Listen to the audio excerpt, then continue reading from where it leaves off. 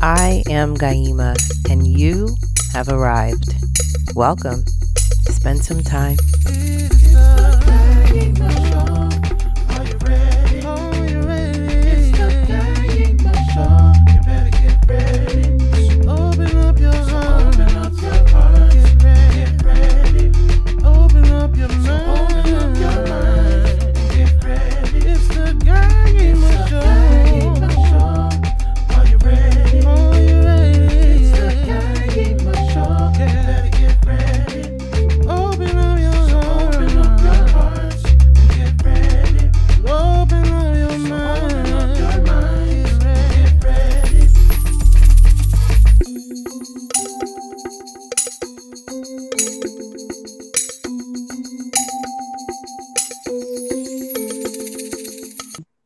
Hi. I was trying to connect with you. Can you hear me? Yes. Cheers. How Welcome. are you? Thank you for having me. How long has it been? Oh my gosh. 3 years? I think so. 3 Yeah. years too long. 3 Yeah, years a too little long. too long. Yeah, I haven't been in New York in a bit, so, Well, yeah, I guess I'm starting to take after you. I haven't been in New York since March. Oh, yeah, you went back home, did you? Or, I had to because of COVID. yeah. And you need space. I was like, COVID not a count on me. Not at all. COVID will not kill me. Right. So yeah, it was crazy because I was there and I was literally watching the city shut down. Times Square was like eerie and empty, and I was just like, Yeah. this is like, it felt like I Am Legend. That's right. An apocalypse has happened. Yeah. I was like, let me go ahead and get out of here. Let I me can go ahead. imagine. Yeah. It's crazy because I had this impetus to kind of like, I've been in there for so long. I like it. You know what? I've done Yeah. the theater thing. I'm just going to go do film. That's Yeah. LA is where it's at. And I was just excited to have moved. Mhm. But today I'm looking up and the past week we've had this wildfires. I wanted to talk to you about that. Yeah, I started out in San Francisco. So I was just like everybody else because in LA, we hadn't gotten anything at all. So I Yeah. was just getting my news from, just like anybody else, and also some friends that were in San Francisco. So, Mhm. for the past few days, I look around like, what fire? Well, today. So the skies have changed. It's yellowish. Oh my God. Yeah, it's almost like what you would see in like say like an apocalypse film, really. Like I always think about Blade Runner, where it's all kind of like Yes. Well, foggy and okay. crazy. Yeah, So on the news, right? yeah, My mom is like addicted.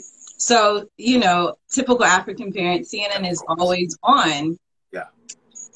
I walk by and I see orange on the screen.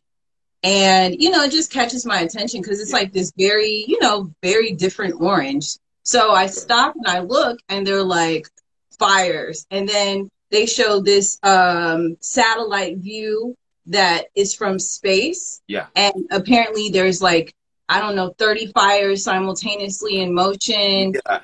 California, Oregon. I said, what the Yeah. hell is going on? Since I've moved here, maybe last summer was the only, but every summer there's been a wildfires because, I remember the first year I moved here, there was a drought. So they were literally rationing water. Water, Right? yeah. And one thing I noticed that was so an aha moment to me was I had the opportunity to kind of really explore California. I don't just stay in LA.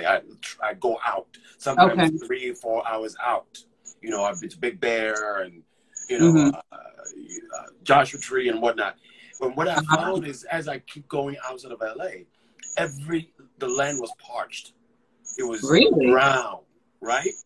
And so the first year, come winter, there was rain. And what happened was the trees, the leaves, the grass, all of a sudden turned green. In the winter. And here's the aha moment. So since we're in our east, where these things are just like part of life, when it rained, all of a sudden the landscape became more greener. It went from brown, parched, to green. And the way it did to my eye and the view, I was like, wait, this is weird, because it's supposed to be normal. But because we were in a drought, it took that long. Yeah, and I loved every time it rains, it gets greener. And now I begin to appreciate the lush land. East, we have the rain, everything that comes, fall, spring. Yeah, here you don't get that. It's just like so what does that do? What does that do for you? Because you're in LA right now with these wildfires that are happening. Like, what does that mean for? Well, I don't have, with the exception of today. As I was listening to the news, they said that it was the wind. This is how long it took to get here from San Francisco. But, and that's like an 8-hour drive, correct? Yes, and that took about a week to get here. I mean, yeah, roughly. It took a week. So now there's ash everywhere.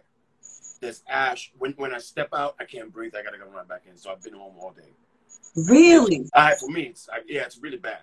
My eyes hurt. I mean, it's bad. Oh my God. The quality is no good. Wow. No good. Yeah, so it's bad. There's ash everywhere. So everything is. Because I think since we're so far removed, they don't really talk about that. Yeah. That's not going to make national headlines, I guess. Right. More than likely, I'm sure the news there, everything is around the fires, right? Sure. Yes, absolutely. So yeah, so we saw sort of like, East is topography, the way it's designed is different. Out west is desert primarily. It's parched. Water is a big deal here. Wow. Whereas out east, you are just giving the water away, like. But here, it's precious. We're not wasteful people, personally, but a lot of that just has to do with background and upbringing, right? True. But like what you're describing, it reminds me of dry season, like back home. Yes. Like dry season, and then how you really are more careful with water usage and whatnot, and then exactly. And right now, like it's rain season, pretty much, in like Sierra Leone. I'm assuming also in Ghana, even though Ghana I know it's a little different. March, okay, April, and that's it. Oh, okay. In January. Well, January is a dry, it's called Hamatan. I don't know if Hamatan. We heard all about it. That's January. And then like March is when the rainy season really kicks in.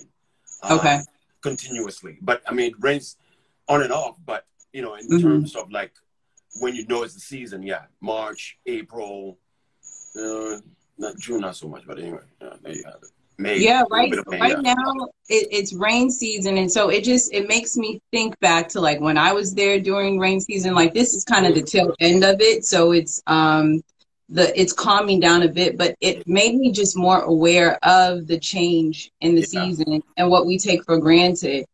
I've been concerned because I also have another good friend who actually is in the Bay Area.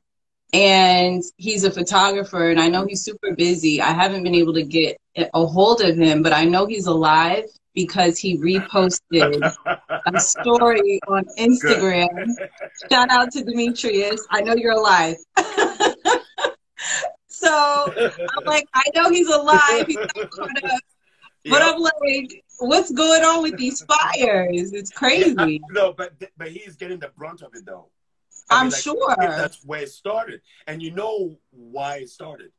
No, it's apparently it's a gender reveal, and they did this whole, I guess it's pyrotechnic, or they were doing some kind of I don't know if it's firecrackers, and that's what happened. Yeah, that's it. So this wasn't like, this Nope. wasn't Thor coming down, lightning striking. This was But it always literally. happens that way, though. The last one we had was some homeless encampment that somebody wanted to cook and didn't turn the light up, and before you know it, the fire's because I didn't know that. It's so dry. Even a Oh. little spark from a cigarette or whatever can set it all off. It's bad. It's. I mean, I go outside of LA, so I see the landscape of California, right? But the more north you go past, it gets, it's more like out east. But down Southern California, nah, it's a desert. It's just Wow. parched. Yeah, it's beautiful, but it's still not. I mean, but I know you're not going anywhere. I explore. I'm antsy. I can't sit around too long. So I always and as a rule, whenever I move to a new place, I gotta explore it. So the last 3 years, I've been fortunate. I've been able to go. I mean, I explored. 6 hours out of LA, I've gone, checked it out. I haven't been to San Francisco yet, but everywhere else,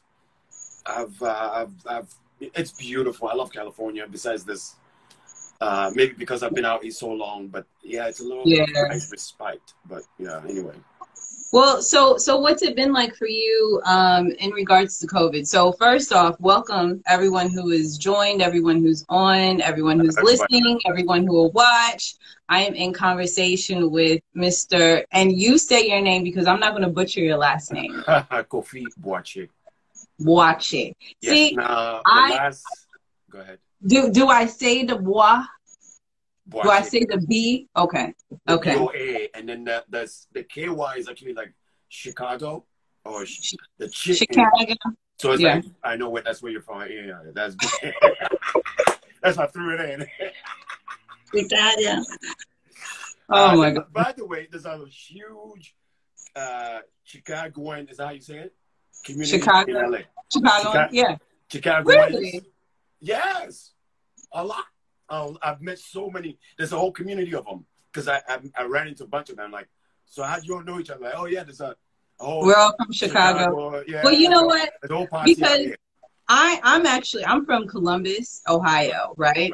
But because of it being like Chicago is the main like big Midwest city. Right. Whenever I meet somebody who's from Chicago, they show me love as if I'm from Chicago. I used to spend a lot of my time there, so I'm also like familiar with people from there and what's going on and stuff like that.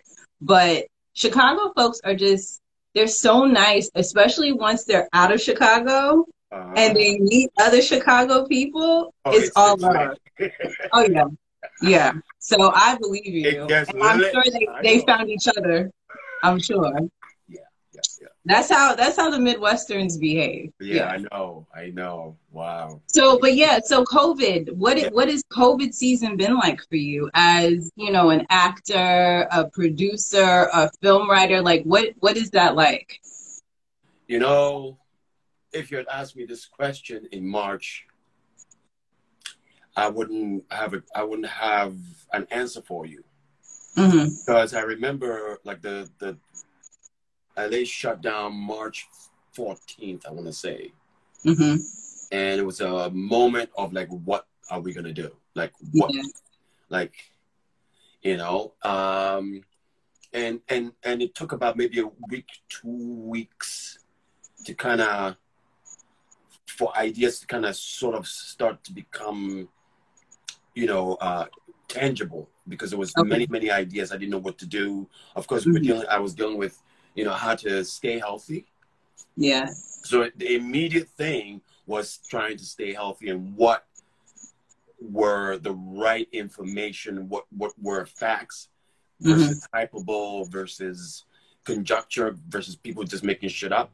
So once that's settled, then it's like, okay, work as we know it is no longer feasible. Right. Now, fortunately for me, I have my artistic journey really has been a very solitary one. Okay. Right? I'm going to make a point. The reason I'm bringing this around because I bring it full circle. So it had, even though there were people, you know, I had some goals I needed to accomplish, and I hadn't achieved that yet. So it's even though I was social, I was always sort of like narrow-minded, just really trying to achieve, you know, what I wanted to do. So it's been a very solitary journey. Okay. Now cut back to quarantine and COVID. So here's what happens. So as an artist, I was, you know, when I went to drama school, I went to Lee Strasberg Theater Institute under NYU in New York. And then, of course, I once I graduated, I started being doing theater. So, right. You know, I've been on, you know, Broadway, all that stuff, because I was of the mind of the old, I don't want to say, of the original artists, the artists that I emulated and admired, all talked about real actors, the longevity of actors, and making it a craft. And it isn't. If you become famous, then it's a byproduct. It is not the destination. If you become wealthy, it's just a perk. It's a byproduct of doing work. And most of them had an extensive theater training, and so I fell into theater. And so I of Lower East Side, I did theater when I was in New York before you guys showed up. It was a little. There was a lot of experimentation. So we had a lot of avant-garde theater, experimental, as well as linear, typical theaters that you see. I didn't do music theater because I wanted to be a serious dramatic actor. So that was my main focus. Anyway, so cut back to COVID. Most of my mentors always advised artists, but specifically actors, to they always use sports and athletes as as an analogy for the artist, meaning that you have to constantly have working on your craft. So, for instance, if you're a basketball player and you need to work on your jump shot, you're working with a coach, you're studying how your flow is, blah, blah, blah. Same thing applies to the actor. So there were exercises you got to do every morning. You had to spend about 3 hours a day also another example is like a pianist, or musician, you have to do your scales. Okay, I see what you mean. It doesn't matter whether if you're on set, if you're home. The work has to be done regardless.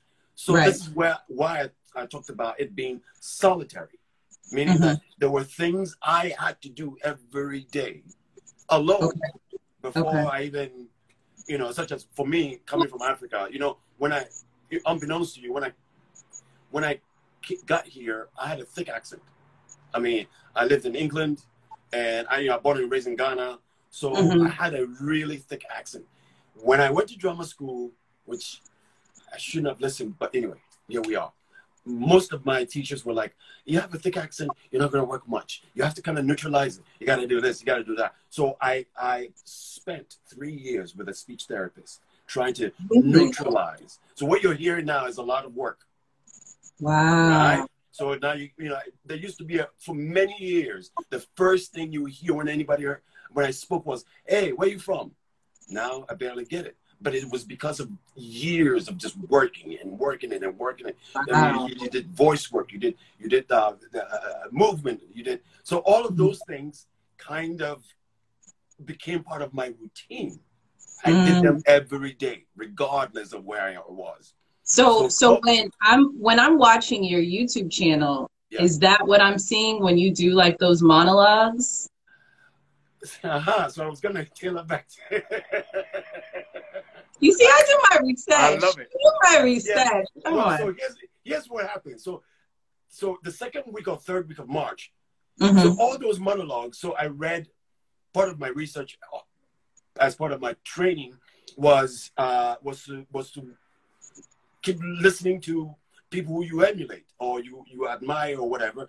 And one of them was De Niro. He was in one of his bios. I came across it years ago. And he talked about when he was starting out.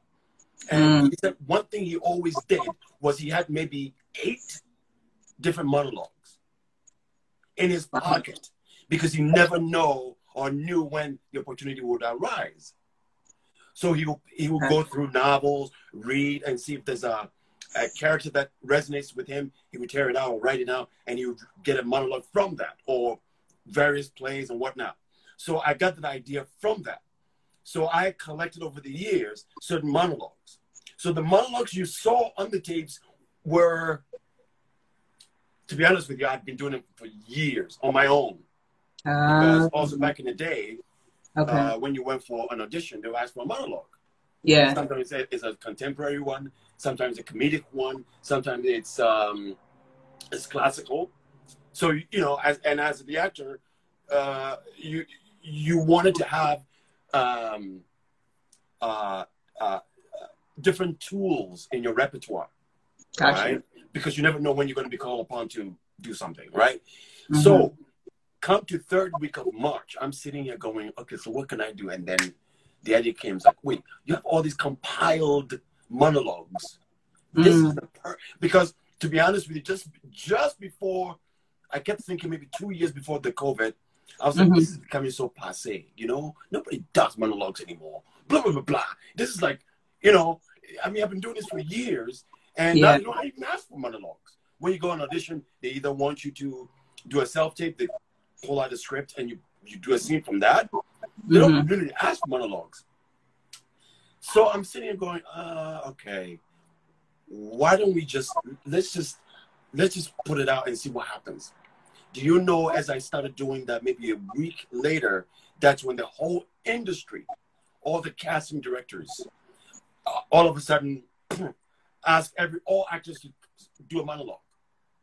Really? Yes. And I was like, whoa. Talk about instinct. Yeah. That's and then dope. before you know it, everybody started doing it. And I was like, oh, wow. Yeah. Okay.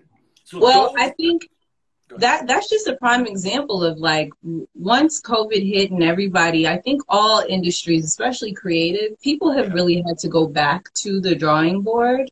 Exactly. In a major way. And they've had to reach into their toolboxes, and what you trust is what you know to be, like, tried and true. And at the end of the day, like, I'm definitely not anyone's actor, actress, nothing like that. But I know about the fact that, you know, when you go for an audition, you typically have to be able to, and then one of the things is a monologue. I feel like we've just seen it in so many movies, you know, TV shows, so on and so forth. So if you're kind of like from not too far off of a time, you know that real actors, at the drop of it, you know, that's it. And they've got to be able to know certain, you know, famous monologues, if you will. So a lot of William Shakespeare, which I saw was a part of your compilation. So I thought that was dope. It was like getting to see Kofi in another way. You know, and that's so true because it's funny you should say that, because I had a friend who knew me. I mean, like a close friend, right? And I was doing a show actually. So in LA every summer, except this year, they always have the Hollywood Fringe Festival. And what it is really is, because LA is known for film and TV, not really for theater. Theater is New York. But what was ingenious about this was that it was a way for true actors and theater aficionados to have a place to showcase their work, and also original work, for instance. And what they would do is occupy. They'll go to, like, I remember my show took place in a club. Yes, it's actually a bar, and on the side of it, they converted it into a theater, and people will come in, and it's different all over LA. Different places will host. You know, you would have from anywhere from a conventional theater to, like I said, to a storefront, or to, like I said, like a bar. So mine took place over there, and this friend came to see the play. After the play, she was acting funny. I'm like, what's wrong? She's like, you scared me. Why? I said, wait. And this is an actor too. I said, wait. Well, that's what we're supposed to do. You stay true to what the character is supposed to be doing, and you go full out. And I'm only saying that because you say that you see a different part of me, and I'm like, well, yeah, this is my everyday person. But then, you know, if a character calls for me to go in, I will go in, and that's just what that's just how it goes. And I was surprised by a comment. I was like, well, you know, don't be too surprised. One of the things that I did not too long ago was do, you know, like my research. I try to do research on everyone who I have an interest in bringing on here to converse with. And, you know, I was on your IMDb page, and I was like, Kofi was in Sneaky Pete? Yeah. I like dug deep until I found the episode and everything, and I'm watching it, and like it was a very small part, but it was very interesting because that small part for that episode, it was so important. It was like absolutely important, but it wasn't you. It was a guy selling a watch. Like it was not Kofi. And what can I tell you? Yes. And so it's and then I'll never forget. I don't even know where I was, quite frankly. I think I was I was still in the city. So this is probably like last summer. And you know, my Saleh, she was watching what was it, Law and Order? Yes. Oh yeah, that's years. Years ago, and like she's that person in the family who will watch, you know, these law criminal series and just watch it over and over, and you'll be like, what are you doing? Like, you know, full work day, we got to go to an event, get home, and she'll get snacks and then like just sit in front and just be watching. I'm like, what are you watching? Criminal Minds. Law and Order, like it's a homework assignment.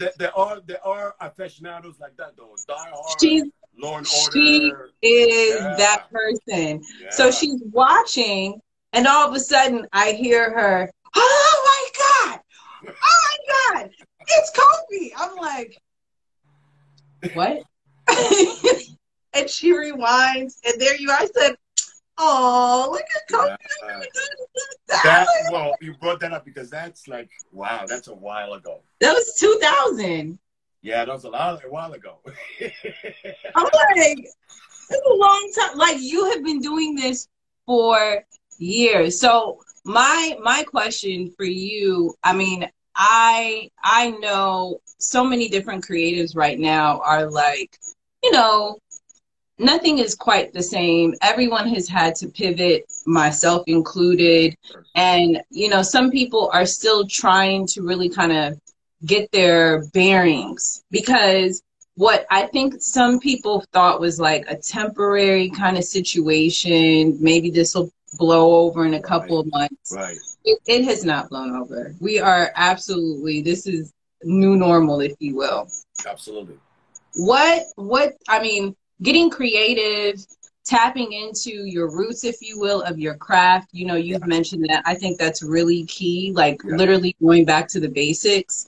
What happens when it comes to like auditions, submissions for different projects, you know, that maybe you've heard of, or like if you have an agent, you know, it's less work. So, and of course the same amount of talent in the pool, so it's just becoming extremely aggressive. Yeah. How do you weather through that? So part of this long journey, and I talked about it being solitary. In my head, the purpose and the reason why I'm in America is to do what I'm doing. And I'm constantly gauging it. Like, I mean, have I, you know, like you said, I have had mentees become stars.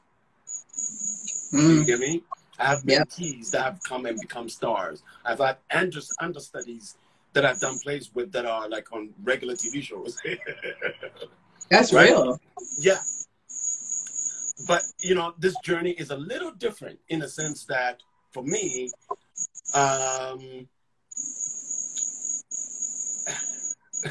it was tough, right? It's been tough. As much as you see some of there were things that I prevented me from doing and I can't speak it on the air, but that I couldn't do for a while. So Okay. that kind of hindered me from acceleration, but it didn't stop me from tapping into what. So, for instance, when I started, I was doing the plays and whatnot, and you know, I mean, I went for some of my things I didn't get was Amistad. So I went for Diamond House's character. I was put on hold after I did the audition on a Friday.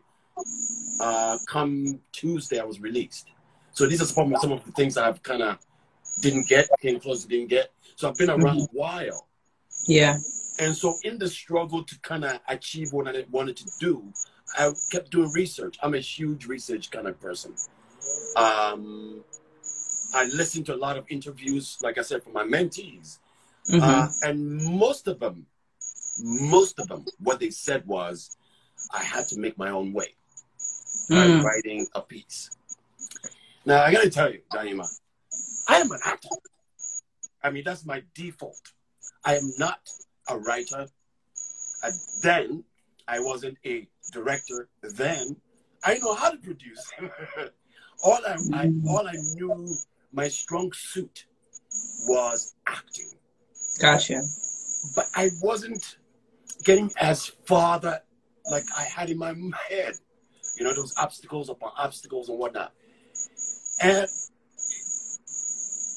like So I said, the when I was pivot- doing the research, everybody was talking about writing. And I said to myself, I'm not a writer. I'm just not, how am I going to do this? But as time kept going, it was the only thing I had to do. So Yeah. you know, when we were all hanging out, I had spent 10 years knowing how to write. I have spent 10 years. That's why I talked about the solitary journey. Yeah. I read a lot of playwrights. I read a lot of novelists. I listened to a ton of those TV not talk shows. There were NPR had like a Hotel Story that there was The Moth. There was this older lady. I don't even think she had a show anymore. But every afternoon she would have playwrights. She would have novelists. She would have interesting people, and they would talk about their process. So this is how I was able. I spent tons of time in the library. Tons of time. I didn't know what to do because that was the only way. And I wasn't going to quit. Right. I'd invested too much. Too much. I had to see through. Actually, coming to America was because of what I'm doing. And if I couldn't do that, I was going to go back home. Right? So you pivoted. So yes, I had to. There was no way. And then I was also fortunate. I worked hard to become a lifetime member of the Actors Studio, which is a prominent American institution. You know, Al Pacino comes from is a president. Harvey Keitel, Ellen Burstyn, you name it. Even Delroy Lindo is a member, right? Okay. Everybody's is part of that. What it allowed me to become, as I couldn't book commercially, or I was having difficulty commercially, meaning that so that you guys could see it, I had an artistic home that I could create from. There were the best actors in the whole world were members. You know, for pound, the studio has won more Oscars than any institution. The members, you know, from Al Pacino to Ellen Burstyn. Ellen Burstyn is an EGOT. You know what that is? No. So the one who was won an Emmy, Grammy, Oscar, and Tony. Oh, I know what so that's the term for it? EGOT? But it's EGOT, which is Emmy, Grammy, Oscar, and Tony. Gotcha. So, you know, and she's the vice president, and it's free. It's free. All you have to do is audition for it. All you have to do is be good enough. Well, that's the point. I didn't want to say that. I just audition for it. I'm here to help you through your humility. All you have to do is be good enough. All you got to do is good enough. Just audition. It's free. We have one here in LA, and we have one there in New York. We actually have a master's program for, back in the day, we used to be the New School for Social Research. Okay. And we had a little bit of disagreement. So we moved the program to Pace University, Master of Fine Arts. And once you graduate there, you become a finalist at the studio. And you have one more audition. And if you're good enough, you become a member.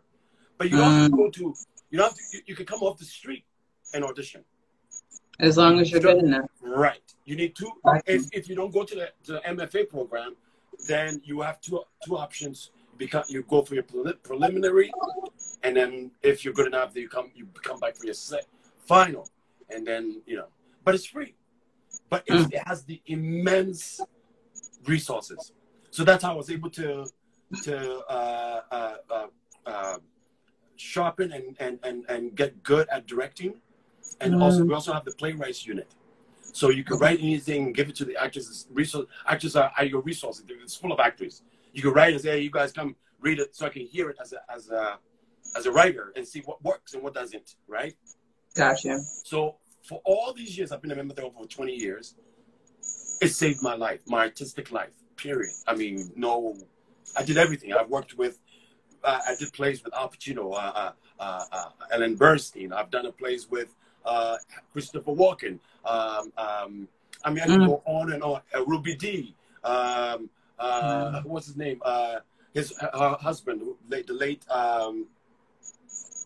Ozzie Davis. All these icons, all were members. We've done plays. James Baldwin came from the Actors Studio.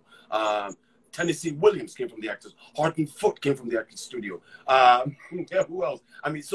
It's a place where artists are nurtured, encouraged, and it was invaluable to me.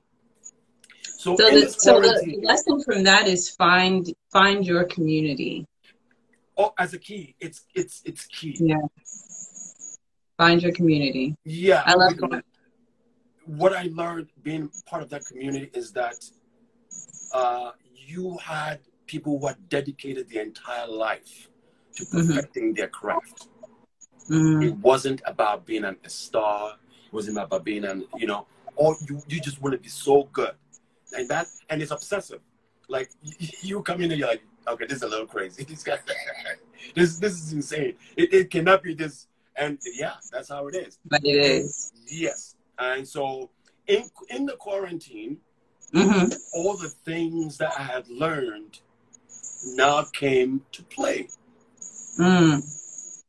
All those years that I've been working solitary, that's the word today, solitary, working on your own. Even though you may be amongst, I'm equally introverted and extroverted as well, because the things I want to accomplish and it's on my mind, and those things won't let me go.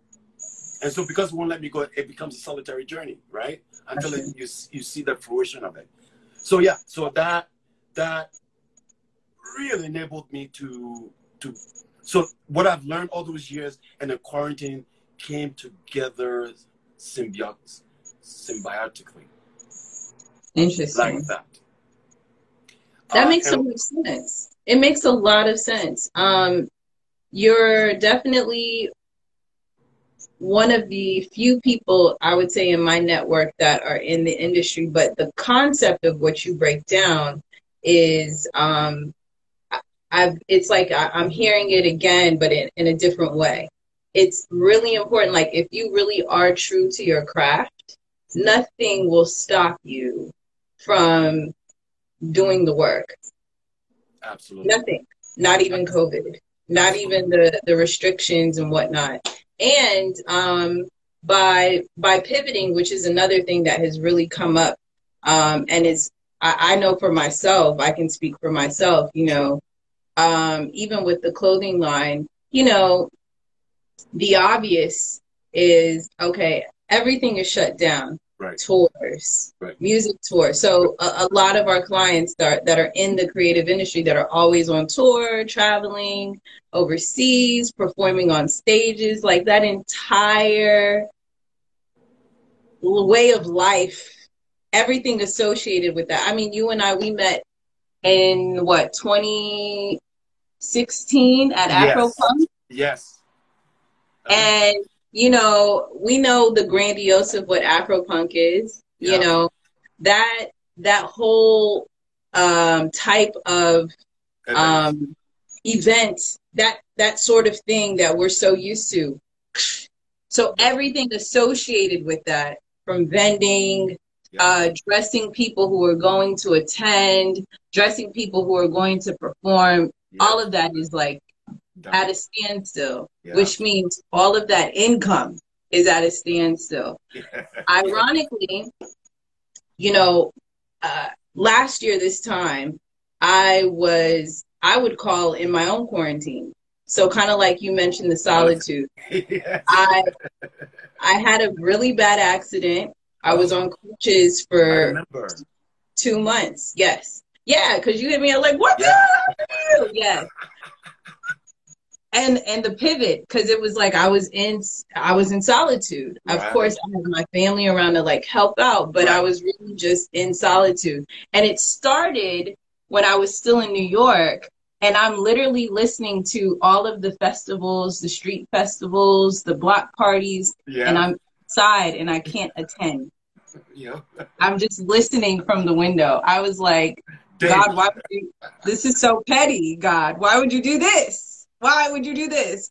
So it's in that season that's when I was like, I need to write. I need to get all of what's in here out. First of all, for myself, for my sanity. Yeah. And then it, you know, it went beyond that and then turned into the book. So, you know, that whole process of pivoting, trying to figure out like, okay, well, what do I have access to and how do I use that to ground myself and get back to the root of why I'm even doing any of what I'm doing. So I totally hear you. And you know, I am so excited that you have written a book. Oh, thank you. Congratulations. Thank you. You have thrown a ripple in the water that hopefully will yield an immeasurable return. Oh. And I say that in this sense, right? So I am, so once we get to the end of this, I'll tell you all the things that have come out of COVID. But one of the things that has come out of it is I've written a children's book.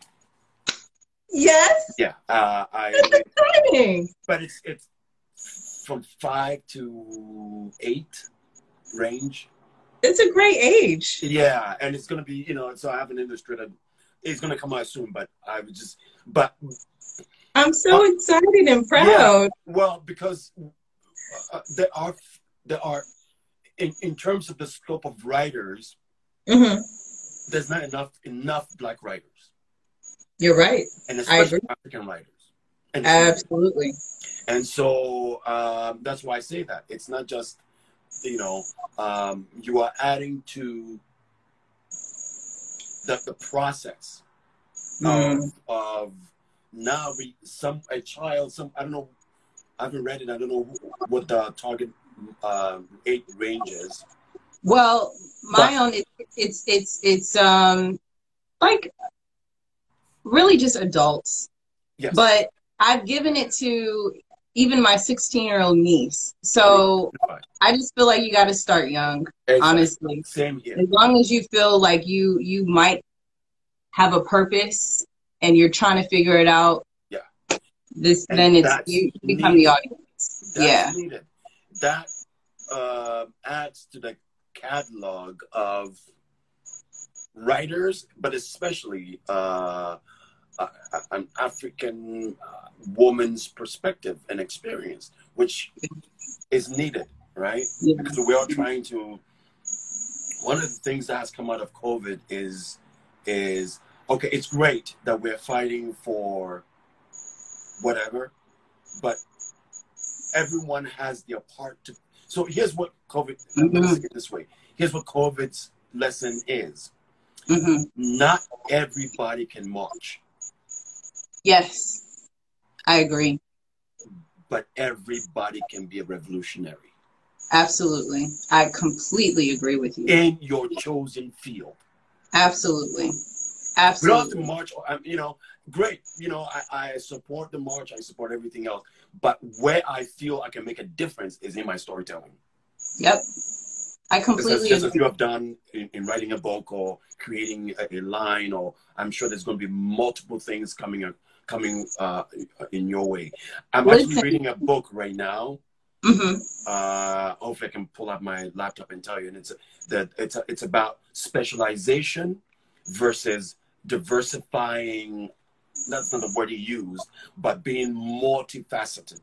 Yeah. And cross industries.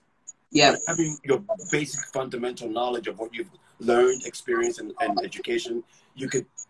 And this is what I'm You doing. can take So I have it. a You bunch can of stuff take it coming up. wherever. Exactly. Yeah. No. I totally agree with you. I'm very excited. Please let me know once the book is released so I Yes. can get Oh, you my will. copy Yeah. and I can give it to my godson. I'm about to hold He's this. that age. I'm like, this. I already know what I'm getting him for his birthday. Boom. I'm so excited. my editor was like, listen, I love this so much that I want to see it in Barnes & Noble. I want to see it. I'm like, don't worry, it's going to be everywhere. Oh, listen, because there's like what you said, it's so key. You know, so I was talking to my godson's mother, this is several months back. And that's, you know, the important thing about a book. Once it's out there, it's out there forever to consume, right? Yeah. And so she had called me and she was like, you know, I finally got my copy, you know, and she was like, it was on the coffee table and JJ walked by and he was like, Mommy, is that Auntie Yimya? Because that's what he calls me. And she was like, yes. And she said he just picked up the book and looked at the front and the back and just smiled. Yes. And then went back to playing his tablet. But when his cousin came in, they were like, oh, did you see Auntie Yim Yim? And it's like at age 4, age 5, yes, they start to see that they can literally do anything. That's the point. Yeah. That's the permission you've given them indirectly. Yes. Yes. Because when they can see it, they know it's doable. Exactly. It makes it so much easier than trying to, you know, start from scratch and build up that confidence. Exactly. So sometimes it's really just about the kids. When you really, I didn't say that, but that's exactly what I meant when I said that. You know, when you throw a stone in the water or like a pond, you see the ripple effect. So this book affects so much and will do by the grades. And it's needed. Yeah. We don't have enough voices in film. Yeah. I was like, let me go ahead and get out of here. Let me go ahead. Imagine. Yeah. It's crazy because I had this impetus to kind of like, I've been in there for so long. I like it. You know what? I've done the theater thing. I'm just gonna go do film. That's LA is where it's at, and I was just excited to have moved. Mm-hmm. But today I'm looking up, and the past week we've had this wildfires.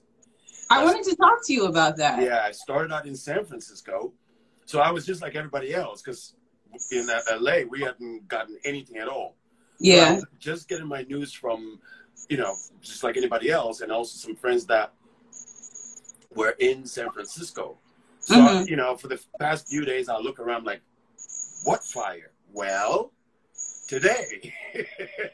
So the skies have changed? It's yellowish. It's.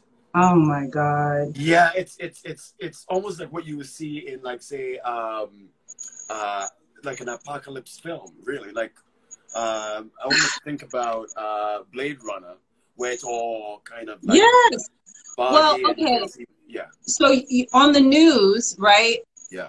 My mom is like addicted So, typical African parent, CNN is always on. Yeah.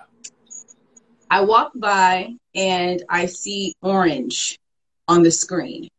And, it just catches my attention because it's like this very, very different orange. So I stop and I look and they're like fires. And then they show this satellite view that is from space. Yeah. And apparently there's like, I don't know, 30 fires simultaneously in motion. Yeah. California, Oregon. I said, what the hell is going on? Since I've moved here, maybe last summer was the only exception. But every summer there's been a wildfires because, I remember the first year I moved here, there was a drought. So they were literally rationing water. Right? Yeah. And one thing I noticed that was so an aha moment to me was I had the opportunity to kind of really explore California. I didn't just stay. I don't just stay in LA. I go out sometimes 3-4 hours out. I've been to Big Bear and Joshua Tree and whatnot. And what I found is as I keep going outside of LA, the land was parched. It was brown, right? And so the first year, come winter, there was rain. And what happened was the trees, the leaves, the grass, all of a sudden turned green. And the winter. And here's the aha moment. So since we're in our east, where these things are just like part of life, when it rained, all of a sudden the landscape became more greener. It went from brown, parched, to green. And the way it did to my eye and the view, I was like, wait, this is weird because it's supposed to be normal, but because we're in a drought, it took that long. Yeah, and I loved every time it rains, it gets greener, and now I begin to appreciate the lush land. East we have the rain, everything that comes fall, spring. Yeah, here you don't get that. It's just like so. What does that do? What does that do for you? Because you're in LA right now. Yeah. With these wildfires that are happening, like, what does that mean for? Well, I don't have, with the exception of today, as I was listening to the news, they said that it was the wind. This is how long it took to get here from San Francisco. But, and that's like an 8-hour drive, correct? Yes, and that took about a week to get here. I mean, yeah, roughly. It took a week. So now there's ash everywhere.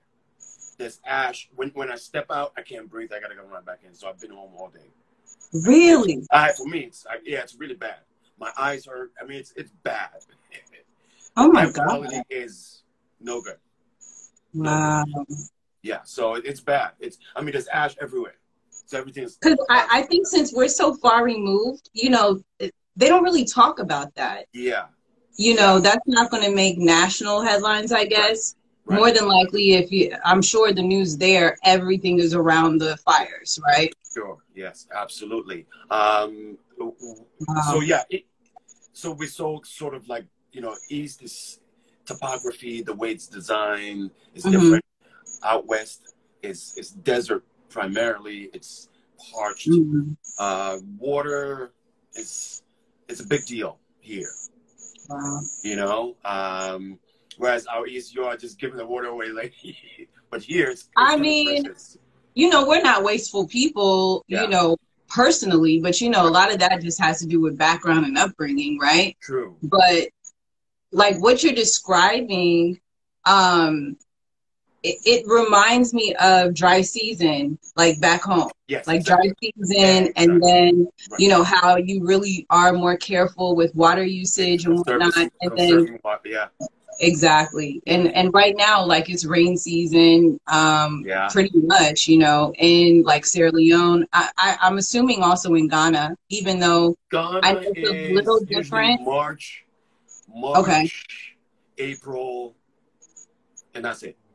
Oh, okay. In January. January is a dry, it's called Hamatan. I don't know if Hamatan. We heard all about it. That's January. And then like March is when the rainy season really kicks in. Continuously. But I mean, it rains on and off, but in terms of like when you know it's the season, yeah, March, April, not June, not so much, but anyway, there you have it. May, Yeah, a little right. bit of May, Right yeah. now it's rain season, and so it makes me think back to like when I was there during rain season. Like this is kind of the tail end of it, so it's calming down a bit, but it made me just more aware of the change in the Yeah. season and what we take for granted. I've been concerned because I also have another good friend who actually is in the Bay Area, and he's a photographer, and I know he's super busy. I haven't been able to get a hold of him, but I know he's alive because he reposted a story on Instagram. Shout out to Demetrius. I know you're alive. So I'm like, I know he's alive. He's not caught up. But Yep. I'm like, what's going on with these fires? It's crazy. No, but he's getting the brunt of it though. I'm like, sure. that's where it started, and you know why it started. No. It's apparently it's a gender reveal, and they did this whole, I guess it's pyrotechnic, or they were doing some kind of I don't know if it's firecrackers, and that's what happened. Yeah, that's it. So this wasn't Thor coming down, lightning striking. This was But literally. it always happens that way, though. The last one we had was some homeless encampment that somebody wanted to cook and didn't turn the light up, and before you know it, the fire's because I didn't know that. It's so dry. Even a Oh. little spark from a cigarette or whatever can set it all off. It's bad. It's. I mean, I go outside of LA, so I see the landscape of California, right? But the more north you go past, it gets it's more like out east. But down Southern California, nah, it's a desert. It's just parched. Yeah, it's beautiful, but it's still not. I mean, but I know you're not going anywhere. I explore. I'm antsy. I can't sit around too long. So I always and as a rule, whenever I move to a new place, I gotta explore it. So the last 3 years, I've been fortunate. I've been able to go. I mean, I explored.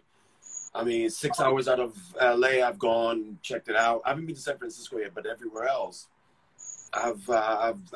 it's beautiful. I love California. Besides this, maybe because I've been out here so long, but yeah, it's a little nice respite. But yeah, anyway. Well, so what's it been like for you in regards to COVID? So first off, welcome everyone who has joined, everyone who's on, everyone who's listening, everyone who will watch. I am in conversation with Mr. And you say your name because I'm not going to butcher your last name. Kofi Boakye. Boakye. Yes, See, go ahead. Do I say the bois? Boakye. Do I say the B? Okay. Okay. B-O-A, and then the KY is actually like Chicago or the Chicago. So it's like, I know that's where you're from. Yeah, that's why I threw it in. Chicago. Oh my God. By the way, there's a huge Chicagoan, is that how you say it? Community Chicago. in LA. Chicago, yeah. Chicagoans. Really? Yes. A lot. I've met so many. There's a whole community of them because I ran into a bunch of them. Like, so how do you all know each other? Like, oh yeah, there's a whole. We're all from Chicago. Yeah, well, you know what? Because I'm from Columbus, Ohio, right? But because of it being like Chicago is the main like big Midwest city. Right. Whenever I meet somebody who's from Chicago, they show me love as if I'm from Chicago. I mean, I used to spend a lot of my time there, so I'm also like familiar with people from there and what's going on and stuff like that.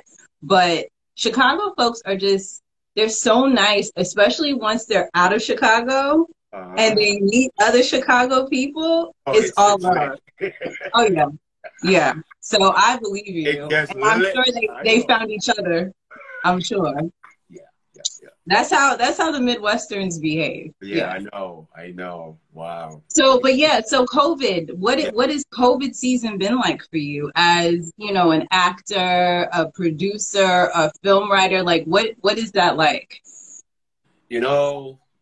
if you had asked me this question in March, I wouldn't have an answer for you. Mm-hmm. Because I remember like the LA shut down March 14th, I want to say. Mm-hmm. And it was a moment of like, what are we going to do? Like, what, like, you know, and it took about maybe a week, 2 weeks to kind of, for ideas to kind of sort of start to become, you know, tangible, because there was many ideas. I didn't know what to do. Of course, I was dealing with, you know, how to stay healthy. Yeah. So the immediate thing was trying to stay healthy, and what were the right information, what were facts versus hyperbole versus conjecture versus people just making shit up. So once that's settled, then it's like, okay, work as we know it is no longer feasible. Right. Now, fortunately for me, I have my artistic journey really has been a very solitary one. Okay. Right? And I'm going to make a point. The reason I'm bringing this around, because I bring it full circle. So it had, even though there were people, you know, I had some goals I needed to accomplish, and I hadn't achieved that yet. So it's even though I was social, I was always sort of like narrow-minded, just really trying to achieve, you know, what I wanted to do. So it's been a very solitary journey. Okay. Now cut back to quarantine and COVID. So here's what happens. So as an artist, I was, you know, when I went to drama school, I went to Lee Strasberg Theater Institute under NYU in New York. And then, of course, I once I graduated, I started being doing theater. So, you know, I've been on, you know, Broadway, all that stuff, because I was of the mind of the old, I don't want to say, of the original artists, the artists that I emulated and admired, all talked about real actors, the longevity of actors, and making it a craft. And it isn't. If you become famous, then it's a byproduct. It is not the destination. If you become wealthy, it's just a perk. It's a byproduct of doing work. And most of them had an extensive theater training, and so I fell into theater. And so I of Lower East Side, I did theater when I was in New York before you guys showed up. It was a little. There was a lot of experimentation. So we had a lot of avant-garde theater, experimental, as well as linear, typical theaters that you see. I didn't do music theater because I wanted to be a serious dramatic actor. So that was my main focus. Anyway, so cut back to COVID. Most of my mentors always advised artists, but specifically actors, to they always use sports and athletes as an analogy for the artist, meaning that you have to constantly have working on your craft. So, for instance, if you're a basketball player and you need to work on your jump shot, you're working with a coach, you're studying how your flow is, blah, blah, blah. Same thing applies to the actor. So there were exercises you got to do every morning. You had to spend about 3 hours a day going through, like, it also, another example is like a pianist or musician, you have to do your scales. Okay, I see what you mean. It doesn't matter whether if you're on set, if you're home, the work has to be done regardless. So this is why I talked about it being solitary, meaning that there were things I had to do every day alone before I even, you know, such as for me, coming from Africa, you know, unbeknownst to you, when I got here, I had a thick accent. I mean, I lived in England, and I born and raised in Ghana, so I had a really thick accent. When I went to drama school, which I shouldn't have listened, but anyway, here we are. most of my teachers were like, you have a thick accent, you're not going to work much. You have to kind of neutralize it. You got to do this, you got to do that. So I spent 3 years with a speech therapist trying to neutralize. So what you're hearing now is a lot of work. Wow. Right? So now, you know, there used to be, for many years, the first thing you hear when anybody heard, when I spoke was, hey, where you from? Now I barely get it. But it was because of years of just working and working it and working it. Wow. And you did voice work, you did movement, you did. So all of those things kind of became part of my routine. I did them every day, regardless of where I was. So when I'm watching your YouTube channel, is that what I'm seeing when you do like those monologues? So I was gonna tail it back to You see, I do my research. I love it. Do my research. Come on. So here's what happened. So the second week or third week of March, Mm-hmm. so all those monologues. So I read, part of my research, as part of my training, was to keep listening to people who you emulate or you admire or whatever. And one of them was De Niro.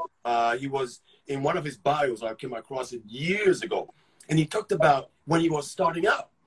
And he said one thing he always did was he had maybe 8 different monologues in his pocket because you never know or knew when the opportunity would arise. So he would go through novels, read, and see if there's a character that resonates with him. He would tear it out or write it out, and he would get a monologue from that, or various plays and whatnot. So I got that idea from that. So I collected over the years certain monologues. So the monologues you saw on the tapes were, to be honest with you, I've been doing it for years on my own. Because also back in the day, when you went for an audition, they would ask for a monologue. Yeah. Sometimes it's a contemporary one, sometimes a comedic one, sometimes it's classical. So as the actor, you wanted to have different tools in your repertoire, right? Because you never know when you're going to be called upon to do something, right? Mm-hmm. So come to third week of March, I'm sitting here going, okay, so what can I do? And then the idea came, like, wait, you have all these compiled monologues. This is because, to be honest with you, just before, I kept thinking maybe 2 years before the COVID, I was like, this is becoming so passé, nobody does monologues anymore, blah, blah, blah, blah. This is like, I've been doing this for years, and now you don't even ask for monologues. When you go on audition, they either want you to do a self-tape, they pull out a script, and you do a scene from that. They don't really ask for monologues. So I'm sitting here going, okay, why don't we let's just put it out and see what happens. Do you know, as I started doing that, maybe a week later, that's when the whole industry, all the casting directors, all of a sudden ask all actors to do a monologue. Really? Yes. And I was like, whoa. Talk about instinct. Yeah. That's and then dope. before you know it, everybody started doing it. And I was like, oh, wow. Yeah. Okay.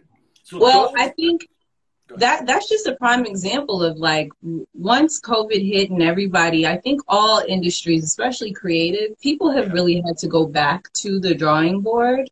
Exactly. In a major way. And they've had to reach into their toolboxes, and what you trust is what you know to be, like, tried and true.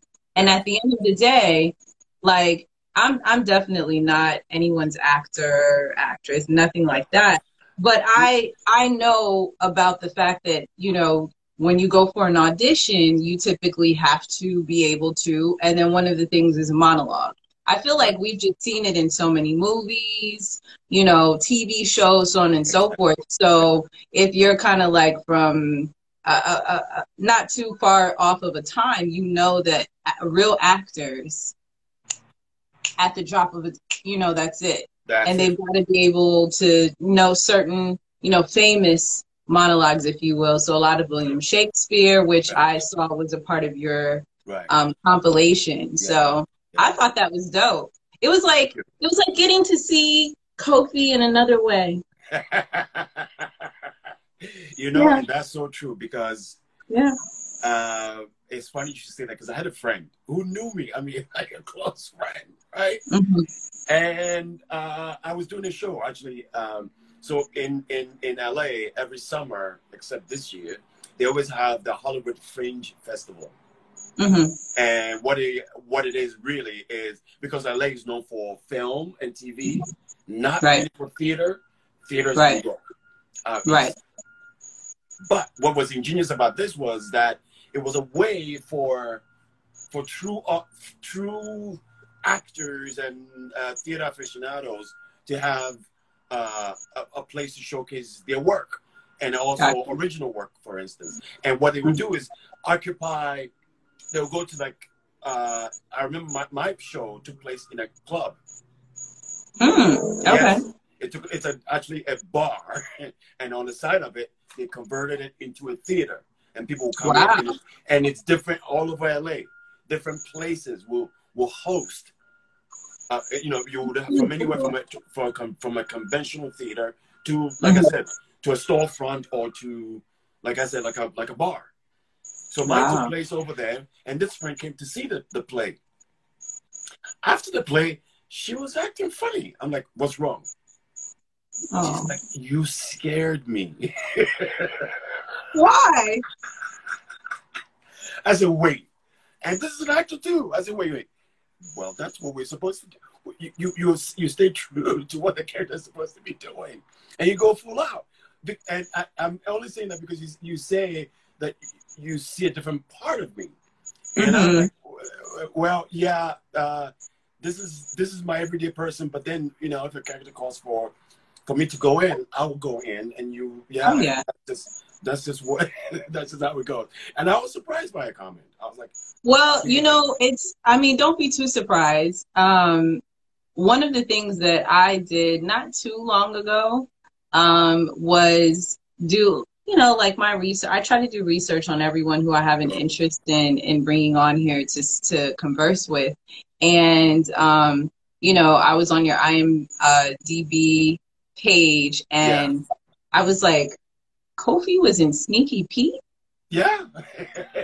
I like dug deep until I found the episode and everything, and I'm watching it, and like it was a very small part, but it was very interesting because that small part for that episode, it was so important. It was like absolutely important, but it wasn't you.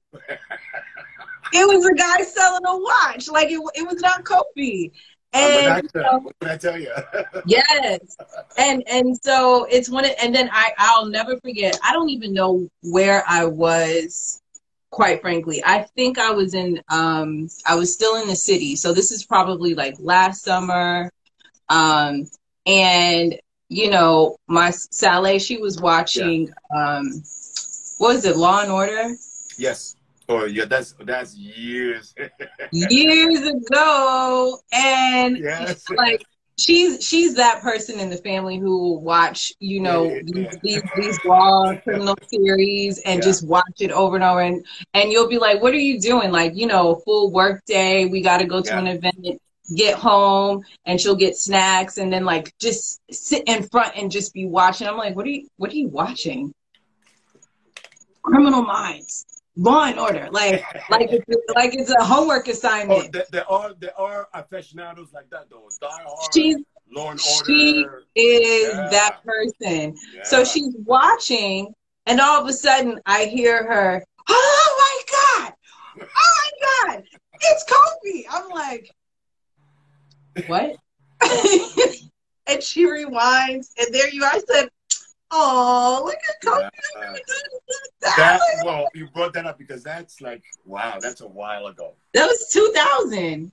Yeah, that was a while ago. I'm like, it's a long time. Like, you have been doing this for years. So my question for you, I mean, I know so many different creatives right now are like, you know, nothing is quite the same. Everyone has had to pivot, myself included.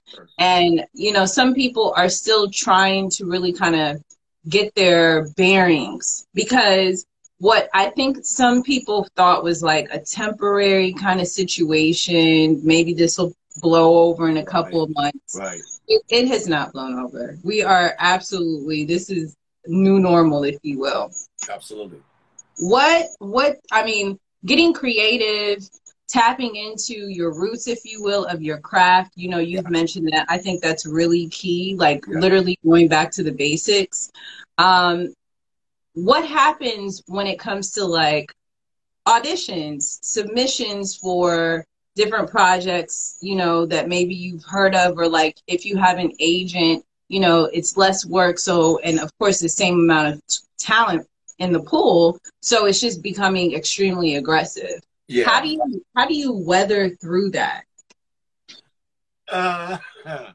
Well, so part of this long journey, and I talked about it being solitary. In my head, the purpose and the reason why I'm in America is to do what I'm doing. And I'm constantly gauging it. Like, I mean, have I, you know, like you said, I have had mentees become stars. You get me? I have mentees that have come and become stars. I've had understudies that I've done plays with that are like on regular TV shows. That's right? Real. Yeah. But, you know, this journey is a little different in the sense that for me,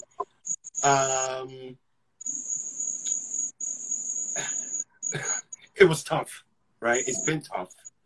As much as you see some of the things that prevented me from doing what I can't speak it on the air, but that I couldn't do for a while. So that kind of hindered me from acceleration, but it didn't stop me from tapping into what. So, for instance, when I started, I was doing the plays and whatnot, and you know, I mean, I went for some of my things I didn't get was I'm a star. So I went for Jaimin House's character. I was put on hold after I did the audition on a Friday. Come Tuesday, I was released. So these are some of the things I've kind of didn't get, came close to didn't get. So I've been around a while. Yeah. And so in the struggle to kind of achieve what I wanted to do, I kept doing research. I'm a huge research kind of person. I listened to a lot of interviews, like I said, from my mentees. And most of them, what they said was, I had to make my own way by writing a piece. Now, I got to tell you, Daima, I am an actor. I mean, that's my default. I am not a writer. Then I wasn't a director. Then I know how to produce. all I knew, my strong suit was acting. Gotcha. But I wasn't getting as far like I had in my head. You know, those obstacles upon obstacles and whatnot. And like I said, when I was doing the research, everybody was talking about writing, and I said to myself, I'm not a writer. I'm just like, how am I going to do this? But as time kept going, it was the only thing I had to do. So you know, when we were all hanging out, I had spent 10 years knowing how to write. I have spent 10 years. That's why I talked about the solitary journey. I read a lot of playwrights. I read a lot of novelists. I listened to a ton of there was TV not talk shows. There were NPR had like a heartfelt story that there was The Moth. There was this older lady, I don't even think she had a show anymore, but every afternoon she would have playwrights, she would have novelists, she would have interesting people, and they would talk about their process. So this is how I was able, I spent tons of time in the library. Tons of time. I didn't know what to do because that was the only way. I wasn't going to quit. Right. I'd invested too much. I had to see through. Actually, coming to America was because of what I'm doing. And if I couldn't do that, I was going to go back home. Right? So you pivoted. So here, I had to. There was no way. And then I was also fortunate. I worked hard to become a lifetime member of the Actors Studio, which is a prominent American institution. You know, Al Pacino comes from is a president, Harvey Keitel, and then Burstyn, you name it. Even Delroy Lindo is a member, right? Okay. Everybody's is part of that. What it allowed me to become, as I couldn't book commercially, or I was having difficulty commercially, meaning that so that you guys could see it, I had an artistic home that I could create from. There were the best actors in the whole world were members. You know, for pound, that studio has won more Oscars than any institution. The members, you know, from Al Pacino to Ellen Burstyn. Ellen Burstyn is an EGOT. You know what that is? No. So the one who was won an Emmy, Grammy, Oscar, and Tony. Oh, I know what so that's the term for it, EGOT? But it's EGOT, which is Emmy, Grammy, Oscar, and Tony. Gotcha. So, you know, and she's the vice president, and it's free. It's free. All you have to do is audition for it. All you have to do is be good enough. Well, that's the point. I didn't want to say that. This audition for it. I'm here to help you through your humility. All you have to do is be good enough. All you got to do is good enough. Just audition. It's free. We have one here in LA, and we have one there in New York. We actually have a master's program for, back in the day, we used to be the New School for Social Research. And we had a little bit of disagreement. So we moved the program to Pace University, Master of Fine Arts. And once you graduate there, you become a finalist at the studio. And you have one more audition, and if you're good enough, you become a member. But you don't have to go to, you can come off the street and audition. As long as you're good enough. Right. You need two. If you don't go to the MFA program, then you have two options. You go for your preliminary, and then if you're good enough, you come back for your final, and then But it's free. But it has the immense resources. So that's how I was able to sharpen and get good at directing. And also, we also have the playwrights unit. So you can write anything, give it to the actors. Actors are your resources. It's full of actors. You can write and say, hey, you guys come read it so I can hear it as a writer and see what works and what doesn't, right? Gotcha. So for all these years, I've been a member there over 20 years. It saved my life, my artistic life, period. I mean, I did everything. I've worked with, I did plays with Al Pacino, Ellen Burstyn. I've done plays with Christopher Walken. I can go on and on. Ruby Dee. What's his name? Her husband, the late Ozzie Davis. All these icons, all were members. We've done plays. James Baldwin came from the Actors Studio. Tennessee Williams came from the Actors. Horton Foote came from the Actors Studio. Who else? It's a place where artists are nurtured, encouraged, and it was invaluable to me. So the lesson from that is find your community. Oh, as a key, it's key. Yeah. Find your community. Yeah, I love that. What I learned being part of that community is that you had people who had dedicated their entire life to perfecting their craft. It wasn't about being a star. It wasn't about being or you just want to be so good, and it's obsessive. Like you come in and you're like, okay, this is a little crazy. This guy, this is insane. It cannot be this. And yeah, that's how it is. But it is. Yes. And so in the quarantine, all the things that I had learned now came to play. Mm. All those years that I've been working solitary, that's the word today, solitary, working on your own, even though you may be amongst, you know, I'm equally introverted and extroverted as well, because the things I want to accomplish, and it's on my mind, and those things won't let me go. And so because it won't let me go, it becomes a solitary journey, right? Until you see the fruition of it. So yeah, so that really enabled me to so what I've learned all those years and the quarantine came together symbiotically. Interesting. Like that. That makes so much sense. It makes a lot of sense. You're definitely one of the few people, I would say, in my network that are in the industry, but the concept of what you break down is,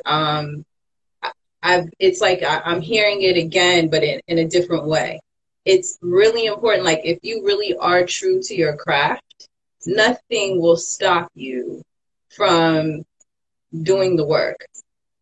Absolutely. Nothing. Not even COVID. Not even the restrictions and whatnot. And by pivoting, which is another thing that has really come up, and is I know for myself, I can speak for myself, you know, even with the clothing line, you know, the obvious is, okay, everything is shut down. Right. Tours, right. Music tours. So a lot of our clients that are in the creative industry that are always on tour, traveling overseas, performing on stages, like that entire way of life, everything associated with that. I mean, you and I, we met in what, 2016 at Afropunk? Yes. And you know, we know the grandiose of what Afropunk is. You know, that whole type of event, that sort of thing that we're so used to. So everything associated with that, from vending, dressing people who are going to attend, dressing people who are going to perform, all of that is like at a standstill, which means all of that income is at a standstill. Ironically, you know, last year this time, I would call in my own quarantine. So kind of like you mentioned, the solitude. I had a really bad accident. I was on crutches for 2 months. Yes. Yeah, because you hit me, I was like, what the hell happened to you? Yes. And the pivot, because it was like I was in solitude. Of course, I had my family around to like help out, but I was really just in solitude. And it started when I was still in New York, and I'm literally listening to all of the festivals, the street festivals, the block parties, and I'm outside and I can't attend. I'm just listening from the window. I was like, God, why would you? This is so petty, God. Why would you do this? Why would you do this? So it's in that season that's when I was like, I need to write. I need to get all of what's in here out. First of all, for myself, for my sanity. And then it went beyond that and then turned into the book.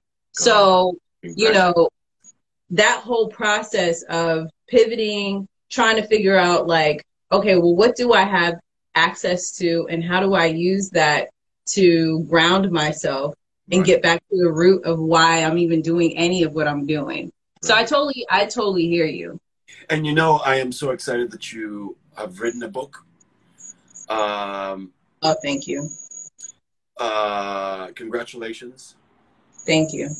You have thrown a ripple in the water that hopefully will yield an immeasurable return. Oh. And I say that in this sense, right? So I am, so once we get to the end of this, I'll tell you all the things that have come out of COVID. But one of the things that has come out of it is I've written a children's book. Yes. Yeah. That's exciting. But it's from 5 to 8. range. It's a great age. Yeah, and it's gonna be, so I have an illustrator. It's gonna come out soon, but but I'm so excited and proud. Yeah, well, because there are in terms of the scope of writers, Mm-hmm. there's not enough Black writers, You're right. and I especially agree. African writers. And Absolutely. And so that's why I say that. It's not just, you are adding to the process of now a child, I don't know, I haven't read it. I don't know what the target age range is. Well, my own, it's like really just adults. Yes. But I've given it to even my 16-year-old niece. So I just feel like you got to start young, honestly. Same here. As long as you feel like you might have a purpose and you're trying to figure it out. Yeah. Then you become the audience. That's needed. That adds to the catalog of writers, but especially an African woman's perspective and experience, which is needed, right? Yeah. Because we are trying to. One of the things that has come out of COVID is okay. It's great that we're fighting for whatever, but everyone has their part to. So here's what COVID. I'm going to say it this way. Here's what COVID's lesson is. Mm-hmm. Not everybody can march. Yes, I agree. But everybody can be a revolutionary. Absolutely. I completely agree with you. In your chosen field. Absolutely. We don't have to Absolutely. march, great. I support the march. I support everything else. But where I feel I can make a difference is in my storytelling. Yep. I completely just as agree. you have done in writing a book or creating a line, or I'm sure there's going to be multiple things coming in your way. I'm actually reading a book right now. Mm-hmm. Hopefully I can pull out my laptop and tell you. And it's about specialization versus diversifying. That's not the word he used, but being multifaceted. Yeah. And cross industries. Yeah. Having your basic fundamental knowledge of what you've learned, experienced, and education, you could. And this is what I'm doing. You can take it wherever. Exactly. Yeah, no, I totally agree with you. I'm very excited. Please let me know once the book is released so I can get my copy and I can give it to my godson. I'm about to hold he's that age. I'm like, I already know what I'm getting him for his birthday. Boom. I'm so excited. My editor was like, listen, I love this so much that I want to see it in Barnes & Noble. I want to see it. I'm like, don't worry, it's going to be everywhere. Oh, listen, because there's, like what you said, it's so key. So I was talking to my godson's mother, this is several months back. And that's, the important thing about a book. Once it's out there, it's out there forever to consume, right? Yeah. And so she had called me and she's like, I finally got my copy, and she was like, it was on the coffee table and JJ walked by and he was like, Mommy, is that Auntie Yimya? Because that's what he calls me. And she was like, yes. And she said he just picked up the book and looked at the front and the back and just smiled. Yes. And then went back to playing his tablet. But when his cousin came in, they were like, oh, did you see Auntie Yim Yim? And it's like at age 4, age 5, they start to see that they can literally do anything. That's the point. Yeah. That's the permission you've given them indirectly. Yes. Because when they can see it, they know it's doable. Exactly. It makes it so much easier than trying to, start from scratch and build up that confidence. Exactly. So sometimes it's really just about the kids. When you really I didn't say that, but that's exactly what I meant when I said that. When you throw a stone in the water, like a pond, you see the ripple effect. So this book affect so much and will do. By the grades. And it's needed. Yeah. We don't Yeah. have enough. We don't have enough voices in film, to be honest. We're talking That- about the aggregate, Yeah. not in terms of what is out there, right? We're talking Mhm. about restructuring even schools. Yep. There isn't enough writers of color of you and I. There's not You're enough. right. You're right. So that is amazing what you've done. That is revolutionary what you've done. You've added to the canon of black writers. Well, apparently, so have you. No. Hold on a second. Let's. I'm a big believer in how you use your words. Yeah. They mean things. And there's so much power. Yes. Yes. Right. So I believe that I'm going to give you an example. I just read the other day about Octavia Butler. You know her?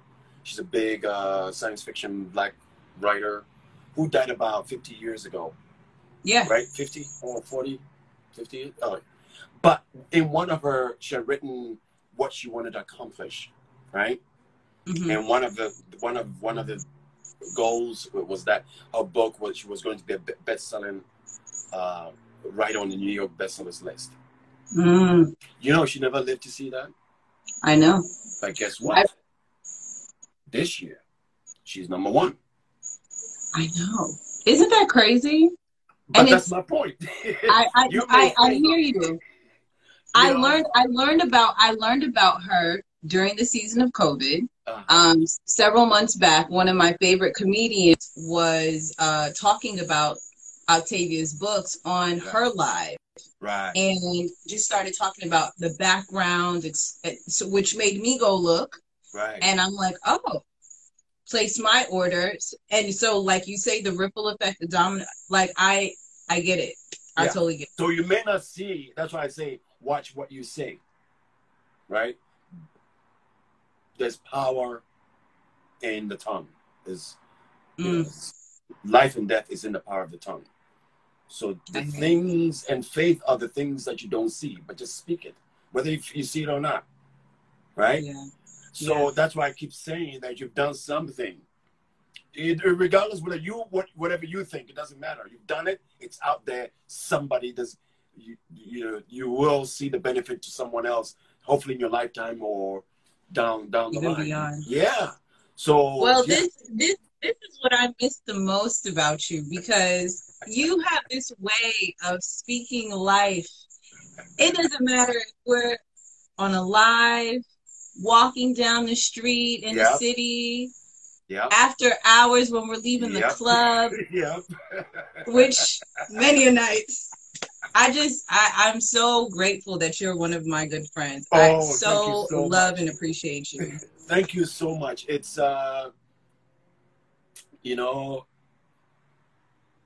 life hasn't been easy. Obviously, I'm not one to come here and say, I'm one of those Africans that was illegal in this country for like 20 years. I didn't go home to see my mom. So part of what you're seeing in success, there's a whole flip side of the price you pay, right? Yeah. But I always knew things have always worked to my advantage, regardless of what I'm going through. Mm-hmm. So it's given me this, I call it astral observance, meaning that I go above, I imagine myself above situations, or one analysis I always use is when you're flying, right? Okay. When you're flying, you look down, everything seems so insignificant, right? Have you ever asked yourself that question? Like when you're flying, you're looking down, everything's tiny, and as you're about to land, things start to become bigger. So it was always like, Kofi, how can I maintain that astral view while being on this ground, and that's what keeps that positivity going. So that means that the current situations do not dictate how I should feel or my sense of purpose or success, because everything here now is just temporary. So that's where that's when nothing shakes the faith, and it takes work. It takes, you have to believe in God. You have to, all that stuff. And you have to have a strong your mental fortitude. You are a prime example of what I preach about. How do you build and strengthen your mental fortitude? Everyone has their own recipe. That's it. Ultimately, once you identify your recipe and you put it into play, it does not matter what is going on. You will be successful. Exactly. And hence, the people that you allow and choose into your circle affirms that. That's when you say, everywhere we go, because I chose you and you chose me. Right? It's not... I strongly believe in that. I consciously, I vibe with people. Yeah. When I don't listen to my intuition, I get in trouble. I've gotten to the place where my intuition is my guide. Guiding light. I can literally see someone a mile away, and two things can happen. I don't like that person. They haven't done nothing to me. Or, I love that person. They can never do wrong. And I'm right. Yep. Every single time. So now I resign. I said, okay, that's it. I don't like you. You ain't done nothing to me, but please stay over there. It's not personal. But it just is what it is. Let me do this. Yo, I love you.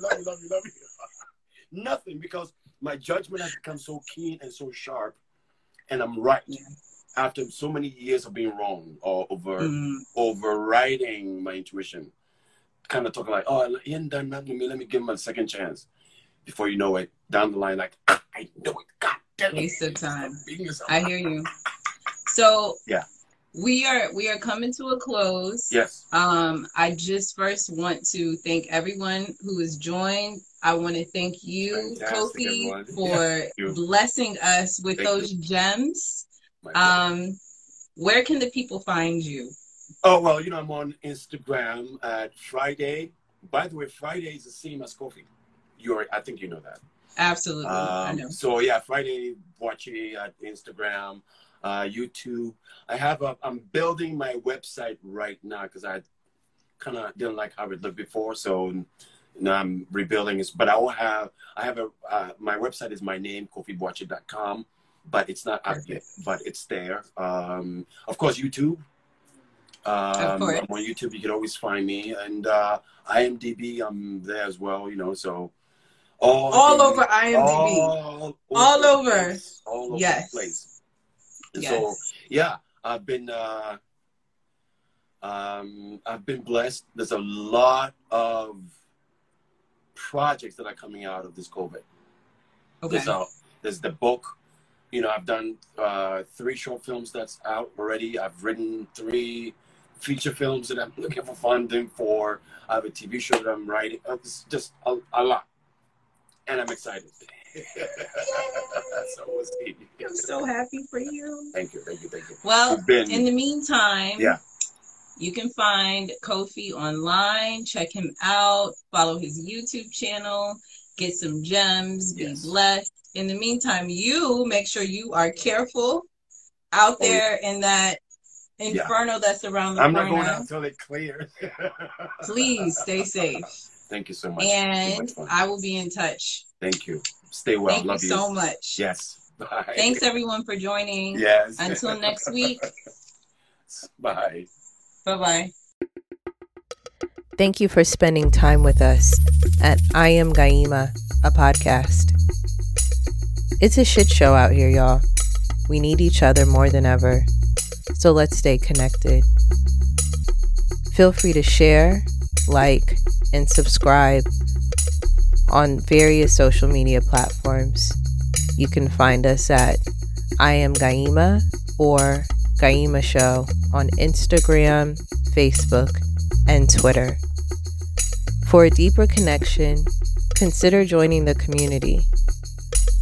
Visit gaimashow.com to submit your email and become a part of the monthly conversations.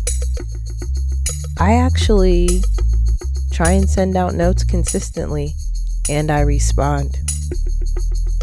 Until next time, be intentional about what you listen to and protect your peace.